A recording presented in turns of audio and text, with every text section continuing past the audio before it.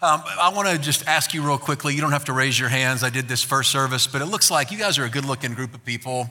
You're pretty put together, so I think I know the answer to this, but most of you take care of yourselves. I know a lot of you work out, you walk, you exercise. You do what needs to be done to stay out of the hospital and, stay away from doctors, things like that. So I just wanted to ask you, just by show of hands, if you exercise, if you walk, if you work out, if you do anything like that, or if you have, really it sort of divides into two types of people. One of the types of people is those who like to do it by themselves, right? Just the loners, the ones who don't want a partner, who don't need anybody else to be with them when they do stuff, who just like to be just them, whatever it is they're doing, whether it's weights or walking or, I went cross-country skiing around here. That's coming, right? Quickly. I'm one of those people. I don't like a partner. How many of you don't like partners? You just want to be by yourself when you do something like that? Okay. There are a lot of us out there, me, my headset, whatever I'm listening to. So how many of you enjoy a partner? How many of you like to be with somebody else? Okay, there's many people around here who like the partners, different personalities, different strokes, different folks. Now, my wife and I are different, as you might imagine, in a lot of ways. And one of the ways is that she's one of the like a partner kind of people, and I'm not. I'm one of the want to be by myself kind of people. And when I go to the gym, it's sort of me time. I like to think about my stuff going on, you guys work, listen to music, what I want to listen to. Don't like talking to anybody, just sort of becomes kind of self-absorbed for the hour or whatever it is. Now, Joy, if she doesn't have somebody to work out with or a class or friends, sometimes she won't do it. She just likes that community. And so I realized that I was becoming a little too self-absorbed when I was more worried about me and getting my time in and doing what I wanted to do. When Joy was missing her time because there wasn't anybody who would go with her. And so I decided that we'd start working out together again. I asked her, of course, and she said, sure. And so we started working out together. Not all the time, but, in those times that there's not one of her normal people who she works out with. And it's going great. I mean, first of all, it's lots of fun to work out with her because she's really good looking, and it's fun to be able to be at the gym with somebody. Last week, we talked about awareness leads to discontent. Not when you're married to my wife, it doesn't. But we're working out, right? And so she's down on a bench, and she's lifting some weights. She's doing bench press. I put 25s on the bar, and she's just cranking them out. And I'm like, my goodness, look at her. She's just killing it. I want everybody to look at my wife. And so then it's my turn. Now, we're kind of getting used to this, and Joy has a different philosophy than I do, usually when we go to the gym. And I said, now you have to spot me. And she goes, what's that mean? And I said, well, that means that if I drop the weights on my neck, you have to pick them up so I don't die. And she goes, well, I can't do that. I put a little bit more on than what she was lifting. And she goes, I can't do that. I said, well, you have to do it. I said, I'm not going to need a bunch of help. I'm just going to need a little help probably. But if I need help, you have to keep me from dying. And she thought for a second, and she goes, okay, I got it. And I said, what are you going to do? What are you thinking? And she says, well, it's easy. She goes, if you drop the weights on your neck, I'm just going to scream as loud as I can. And she goes, one of these big guys will come running over and help me. And I said, Joy, that would be awful. Not only would you humiliate me, you'd scare to death everybody in the gym. Now, that is, to me, sort of consistent or similar to where we're heading today. We can't be so self-absorbed that it's all about us. We have to recognize or realize that other people in our lives are important, that living life in community, even though sometimes it's a little bit awkward, sometimes it may be a little out of our comfort zone, perhaps even a little embarrassing, it doesn't give us the excuse to just do our thing our way and ignore the world around us. We're going to be talking about that today as we continue to talk about happiness. Now, I know I've seen this so many times, even this week as I observe humans, you guys, my friends, our families, I see that there are many of us that aren't very happy. I see people who are frustrated, who are overwhelmed, who are angry, who are just upset all the time, who just seem to have one axe to grind after another, after another, after another, an edge that just, it won't quit. And as I watch, sometimes I get a little curious and I'm like, my goodness, we Christians should be the happiest people in the world. But sometimes we're not. And I ask myself why, and I love asking those questions because not only are we in the middle of a series, week number 5 of 7, on happiness, but the Bible speaks to how it is we can truly be happy.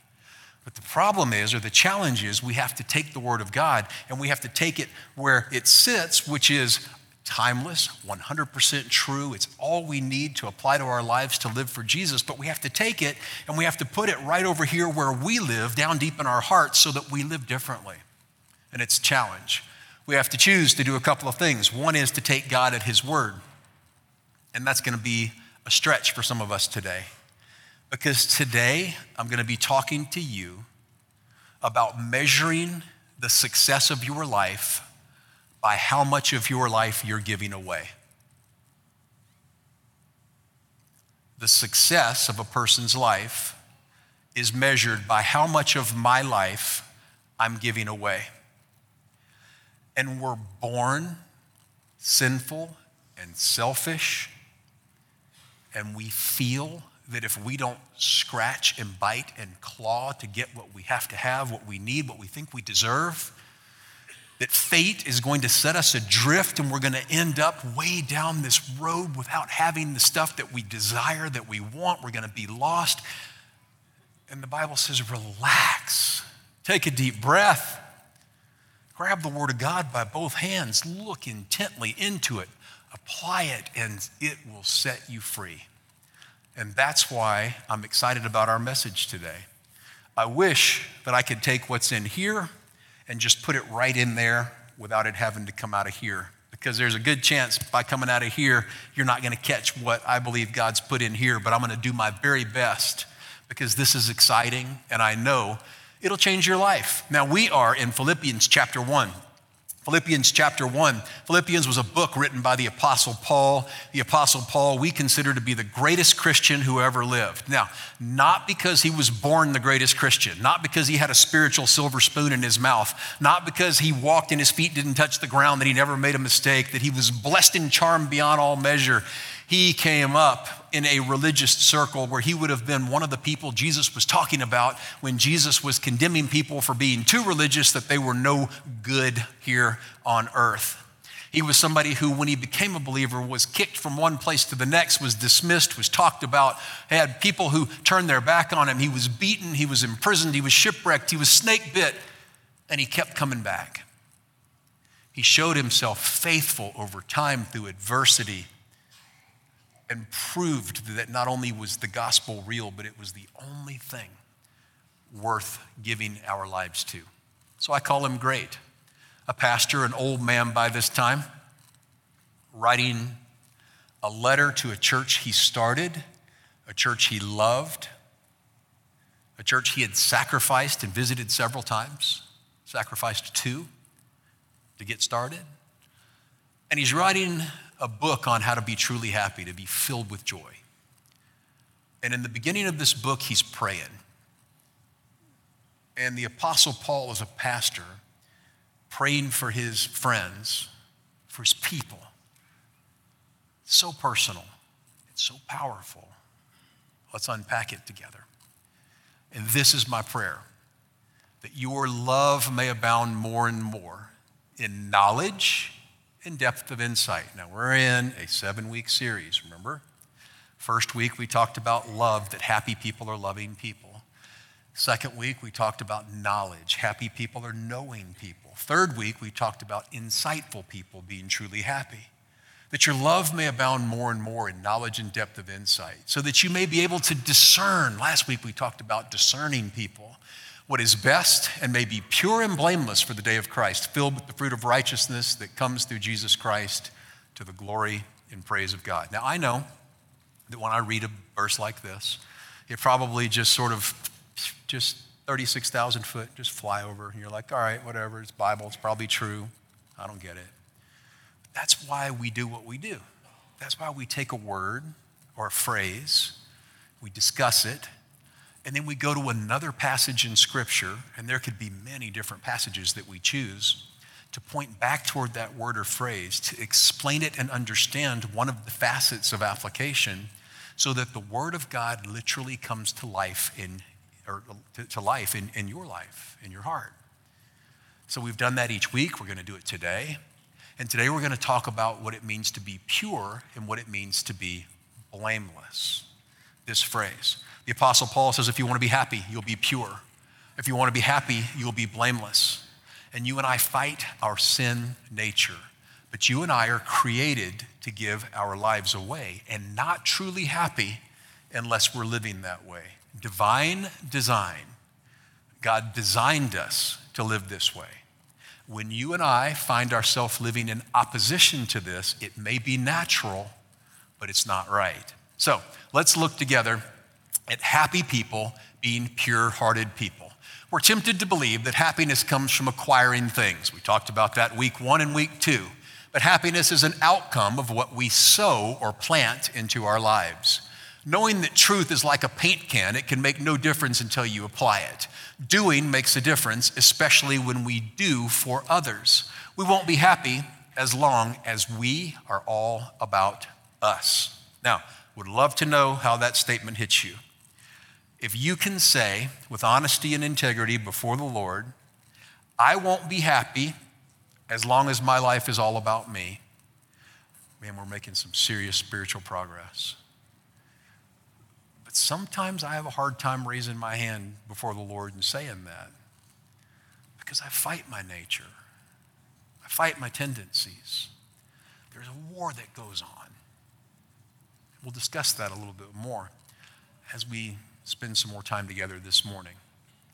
So let's look here at this phrase, the phrase of the day, so that we'll be able to discern what's best.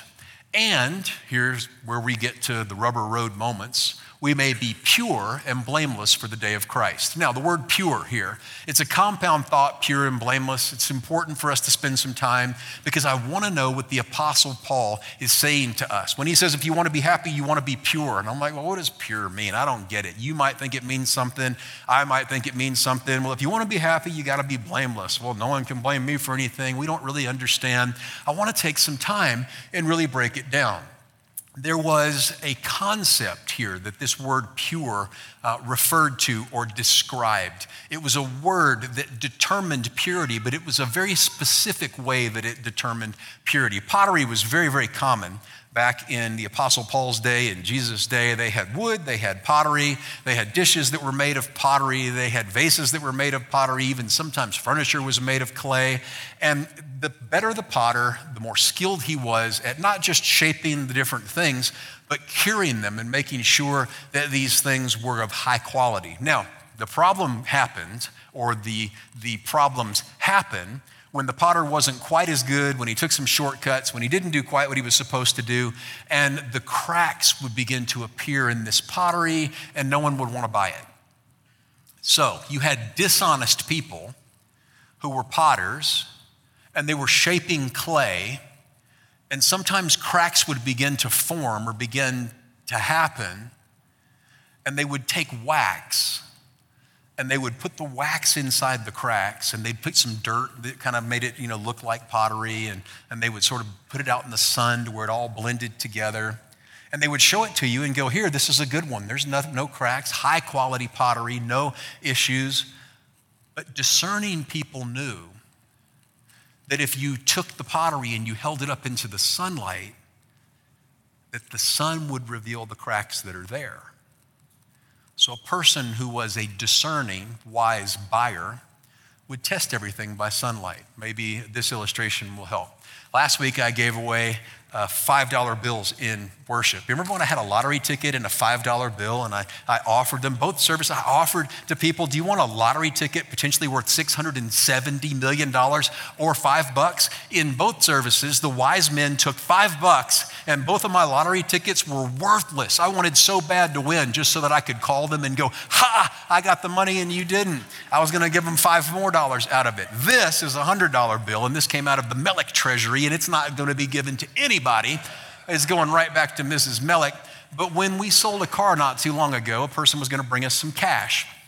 When they came into our house and we were, giving them the car and they were giving us the cash, my wife says, give me the cash. And I'm like, oh, not my first rodeo. I'm not giving you the cash, baby.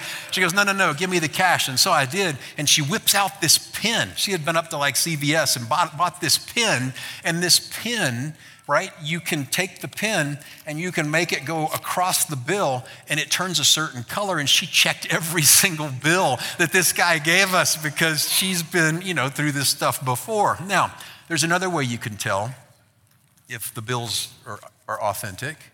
You can hold them up to the light, and if you hold them up to the light, you can see a little band that's kind of woven in the fabric, and it'll tell you whether it's counterfeit or whether it's not.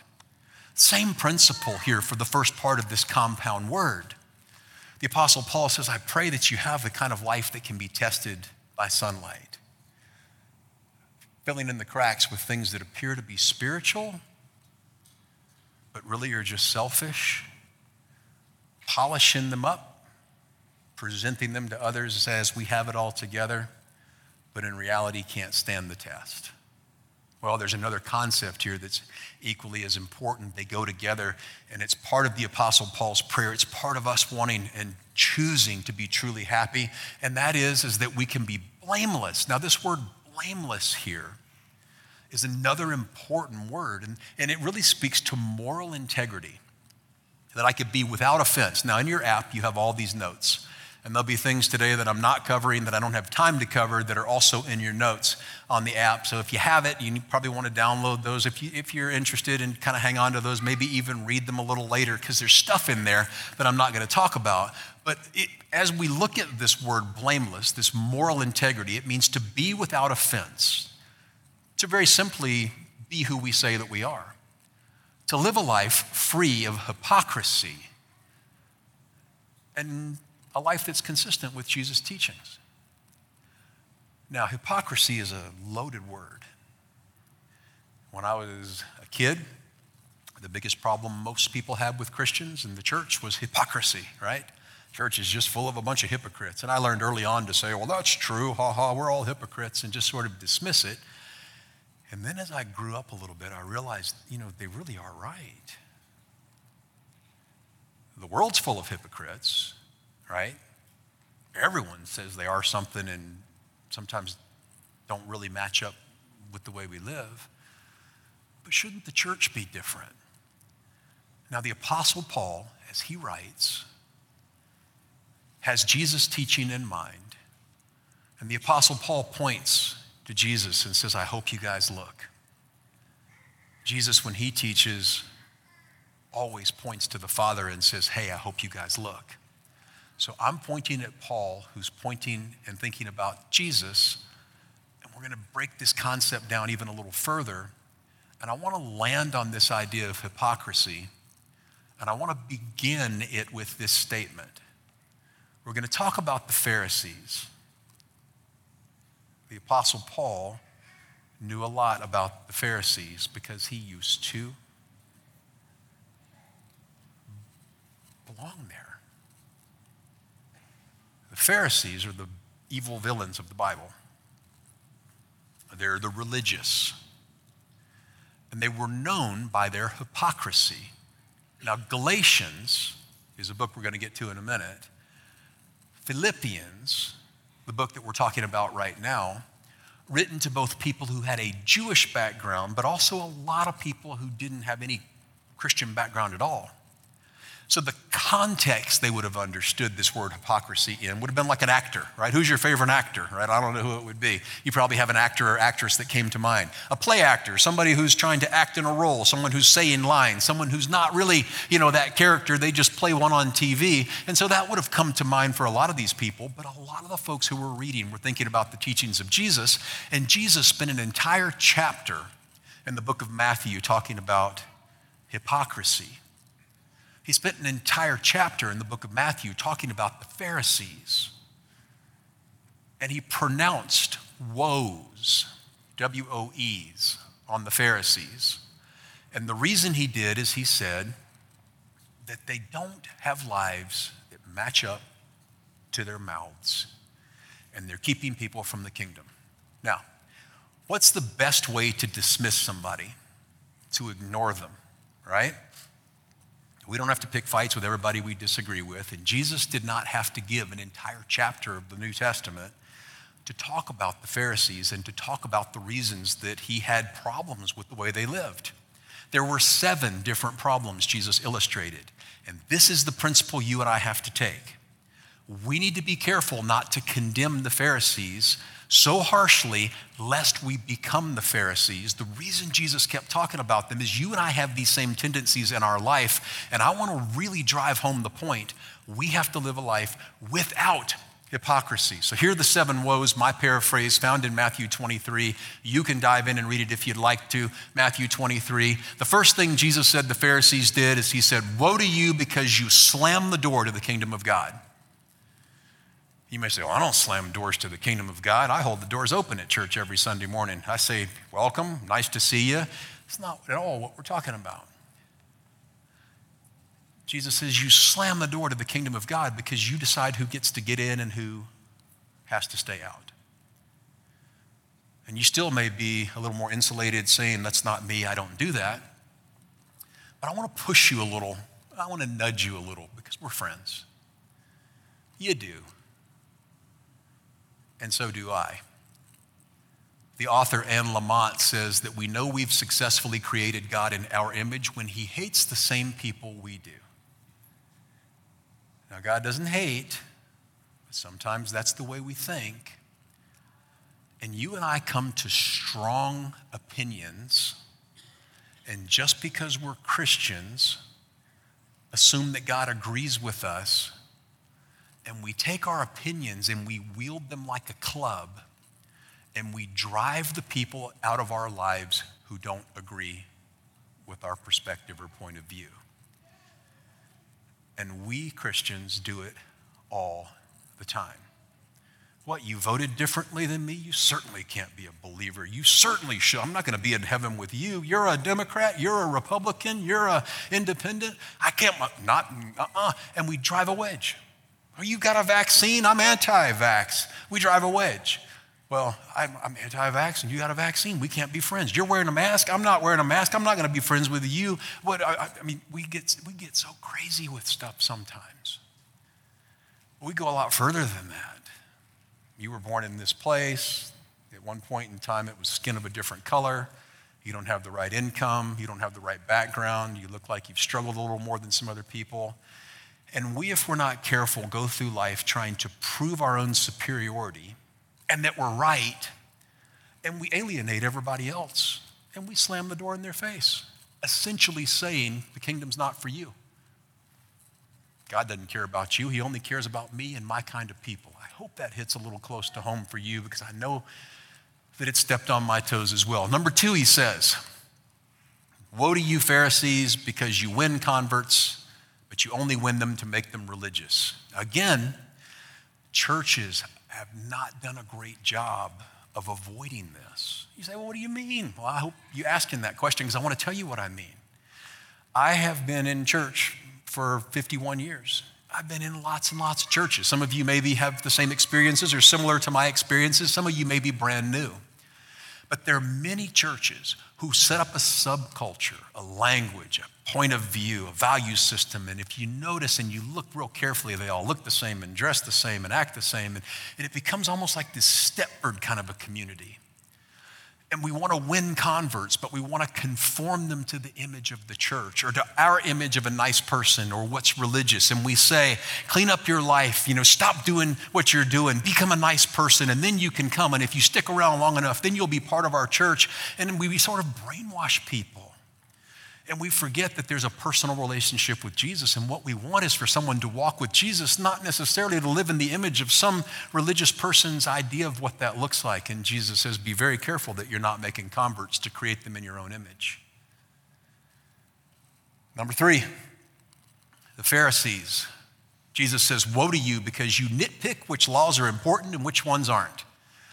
Again, you may say, I don't do it. And I would say, yes, you do. We choose which laws we think are important and which ones we don't. Because you judge people for certain sins that you don't judge yourself for, and you judge people for certain sins that maybe they shouldn't be judged for. Perhaps we shouldn't be judging anyone and doing a little more loving, but we separate and we categorize. Some of them are cultural. Some of them are social. The church I grew up in, the pastor could have been full of pride and rage, probably kept his job for a while, But had he smoked a cigarette outside, in the foyer when people were being dismissed from the first service, he'd have been fired by noon. Because they would have taken certain things at certain times in certain cultures and decided they were more distasteful than others, right? Some people would say, how would a pastor give away a lottery ticket even though it was for free? The lottery's not good, but yet they would go have a glass of wine. Somebody would say, well, I would have a glass of wine, but I wouldn't do. We take all of these things that we think are big deals when in reality the Bible may say they're not big deals at all. And we choose which ones we want to drive home and we say, you're different than me. And I don't like it. I have a hard time understanding it. I was raised a different way. My grandma told me different. And we choose which ones we want to enforce. But then when we talk about another one, you're like, well, of course it's okay. Why is it okay? Because it's mine. And the Pharisees picked and chose what they wanted to make a big deal so that they could control other people by creating a culture of obedience to the culture and not to Christ. Following me? I'm not asking if you agree. Am I communicating? Okay, I told you I want to take this, put it right there. You can disagree with the Bible, with me, whatever you want. Number 4, woe to you, the Pharisees, who tithe legalistically. Now, it's not because they tithe. Tithing is a good thing. Giving generously to the Lord is an important thing. But the Pharisees tithed down to the 10th of their spices, their mint, their cumin, their spices, and they bragged about it and told everybody how devout and faithful they were, but they destroyed lives. And Jesus said, woe to you who think it's a big deal when you do the externals, but you destroy the lives of the people who are around you. Number 5, he said, you do a great job of looking churchy. You clean it up on Sunday mornings. You know how to use the phrases, praise God, brother, Jesus is Lord, hallelujah, amen. We can quote scriptures. We can give people religious platitudes and say things that make them feel good. And he says, you do a great job polishing up the outside. But in reality, the inside's as dirty can be. It's so hard for us to avoid that. So hard for us. But Jesus says, woe if you fall into that trap. Happy are the people who live lives without hypocrisy. Number 6 is similar but different. Looking godly in the devotions, the devout ways. They can pray a prayer that'll blow you away. They can talk about all these spiritual things that they've done in the past. Usually their testimony is something that happened when they were 6 or 7, and the things that they discuss about their spiritual lives happened 10 or 12 years ago. You do a great job looking godly, but at the end, we're hopelessly selfish. And if we're not careful, we create cultures of selfishness, and we look at things, including our relationship with God, by what he can do for me and not what I need to be doing for him. All right, finally, being like their fathers. Woe to you who are like your dad. I love my dad. When somebody says, you're like your dad, I say, thank you, not really. Wish I was. Some of us don't have dads that were quite as great. That's not at all what Jesus was really talking about. He says, your forefathers, you say that you worship the same prophets that they killed, and by the way, you're going to kill me too. It's just a matter of time. Now, these are the woes. Jesus was defining in detail hypocrisy when the Apostle Paul says, my prayer for you is you can be happy, and if you're going to be happy, you're going to be pure.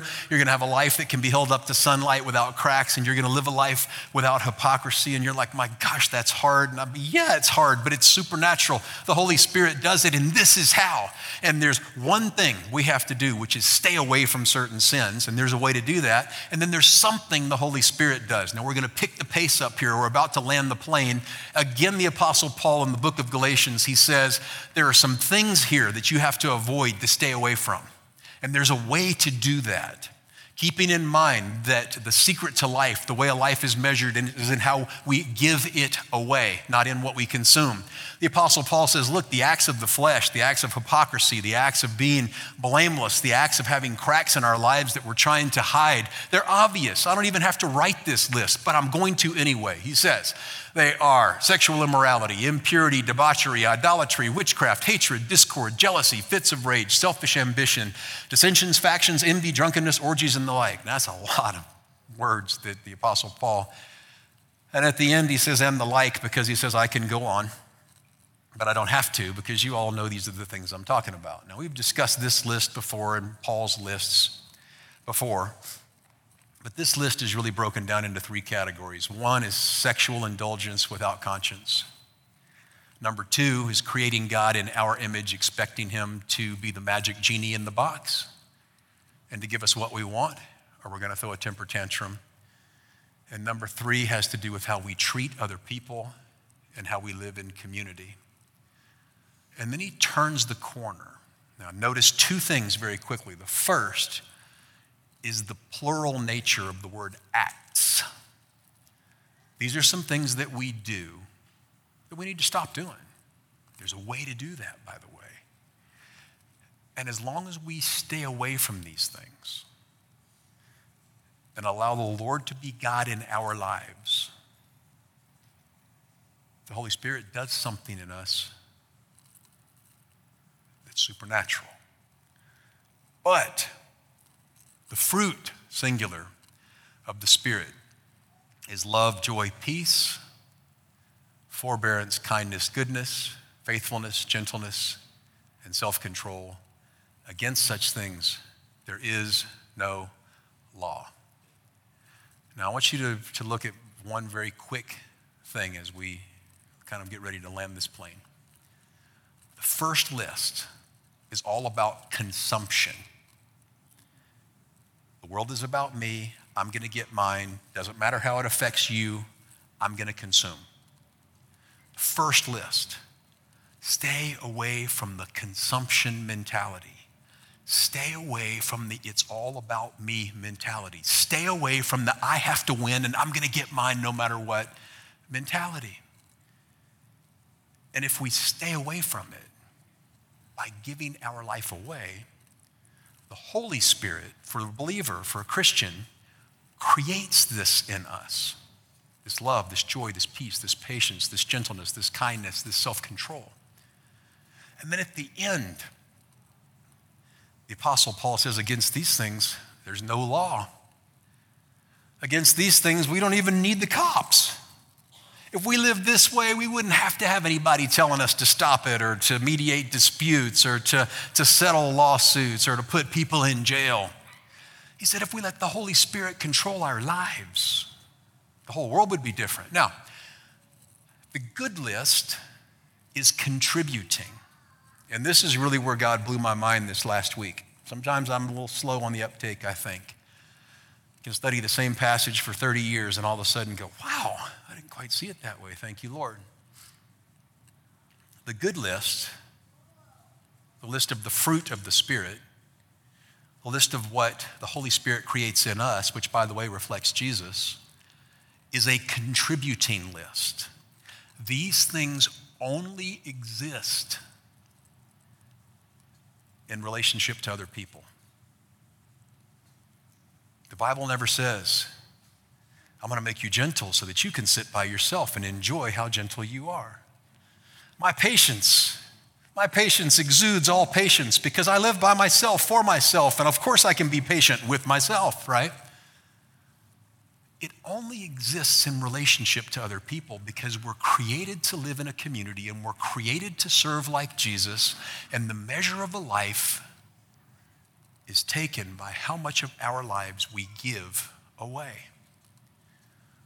When we repeatedly and consistently put ourselves in a place where we give ourselves away, we're moving away from the consumption mentality, which this first list is filled with, and embracing this contributing, life-giving, spirit-filled mentality that brings true happiness. We have an award that we're going to give out again. This is a award for service. It's a challenge coin award, and we do this because we celebrate what we want repeated, and we celebrate what we believe brings true happiness. And I believe this is our fourth award that we're giving away. And today we have a man and his daughter, some volunteers. Come on up, Sean and Ava, who have been serving faithfully. Now, Sean is extremely humble, as is Ava, and I'm going to say some things about them that he probably would be uncomfortable with me saying, but I'm going to say them anyway. He's a man who has learned the secret that many of us still need to learn. And that is that you cannot outserve the Lord, and that it's impossible to give yourself away to the point where you're worn out, burned out, washed up, fed up, and done. That by some supernatural miracle, God continues to develop in you something that's out of your control. And the more you give, the more we receive. And Sean and Ava, you've probably never even seen them on a Sunday morning. Ava, you're 16 years old, right? 10th grade. Sean and Ava, they run the lights and the video for you every Sunday morning. And this is the reason they do it. One is so that you can encounter the word, the message, without any distractions. And number two, so that you can invite your friends who don't know Jesus to come here and hear the word without any distractions. And when I say every week, these guys are here almost every single week, up there where nobody sees them. Ava working the lights. You don't work them like that, do you? No, that would be weird, wouldn't it? We would be like, yeah, that's how I would work them. Yeah, that's why I'm not up there. And then Sean, with these slides, so conscientious that after a church service, he'd be like, man, next week, he said, if you got a thought like this, or if you're thinking like that, maybe I can put the slide up to help the church be able to see this. Last night, I texted Sean later in the evening, and I said, Sean, I'm going to use an illustration at the end of church, and I don't have a picture for it. He went and looked for pictures. I don't know what he was doing. He stopped what he was doing, sent me the pictures. I mean, serving you guys. And he's doing it because he's experienced the joy and the happiness from serving. And I want to make sure that we tell you guys thank you. And we just want to give you a service award, Sean and Ava. Thank you. Yeah.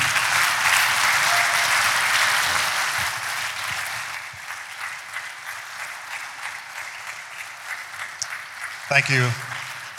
I would maybe just like to say that the end of Philippians 1:9 ends with, to the glory and praise of God, which is why you do it. I spent a really long time playing church or pretending church, and it wasn't until I stopped doing that some of the churchy phrases like being born again, dying to self actually made sense. So there's a whole team of people that help pull off a production like this, every Sunday, and we don't do it to be aesthetically pleasing, or to just look nice, or to be entertaining. But there might be people here today that need to meet with God. Right. And it's about creating a place where that worship can happen. That's right. So thank you. Thank you very much. Awesome. Thanks very much. Yep.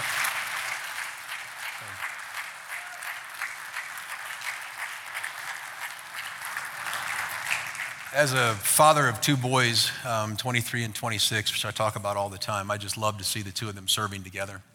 And studies have shown that when we have our kids serving, that they continue to serve later in life. There are all kinds of health benefits and emotional benefits. It's phenomenal. When you celebrate a life at the end, how many of you have been to a funeral? Raise your hands. I want to make sure we're all together. All of us have been to memorials and funerals. I don't mind doing a memorial. Weddings, I'm not a fan of. Funerals, no big deal, right? Funerals, you make everybody feel better. You bring the person sort of back to life in a way that do memories. And what do you remember about the people? What do you choose to remember about people who pass? You never remember and celebrate the bad list of stuff, right? You never say, Grandpa slept with every woman that he could find. There wasn't a woman that he didn't chase, and he had so many girlfriends, and if Grandpa was awake, he was probably lying, and he drank so much, I'm surprised anybody else in the county had anything to drink, and Grandpa was such a scoundrel, you couldn't give him $20 and expect him to bring home change when he went to the store. You just don't celebrate that stuff, do you? The measure of a life, the quality of a life is measured in how much we give away. What are the things that we celebrate about people? We celebrate the things that are given to other people. The way we serve, the way we show Jesus to other people, the way we nudge them toward the power of the gospel. Here's what I want you to end with, this word picture, this idea, this image. There is a sea in the Middle East called the Dead Sea. You guys, if you haven't been there, you probably know what I'm talking about. The lowest place on earth, if not, it's one of the lowest. I think it's still the lowest. And it's a sea where a lot of stuff flows in, water, and nothing flows out. About 87 miles away, there's the Sea of Galilee, which is so beautiful. People jet skiing. It's kind of weird to think about the Sea of Galilee we read about in the Bible, and people like jet skiing and swimming and stuff. It's like, don't do that. That's Jesus Lake, right? But still, I mean, it's like recreation, yachts. And then 87 miles away, we have this sea, this lake,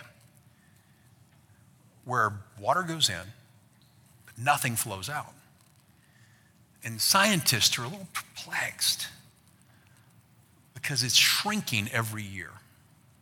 The last statistic that I read was 3 feet every year. This sea that's continually receiving, consuming, things pouring in. It's shrinking. You see the shoreline.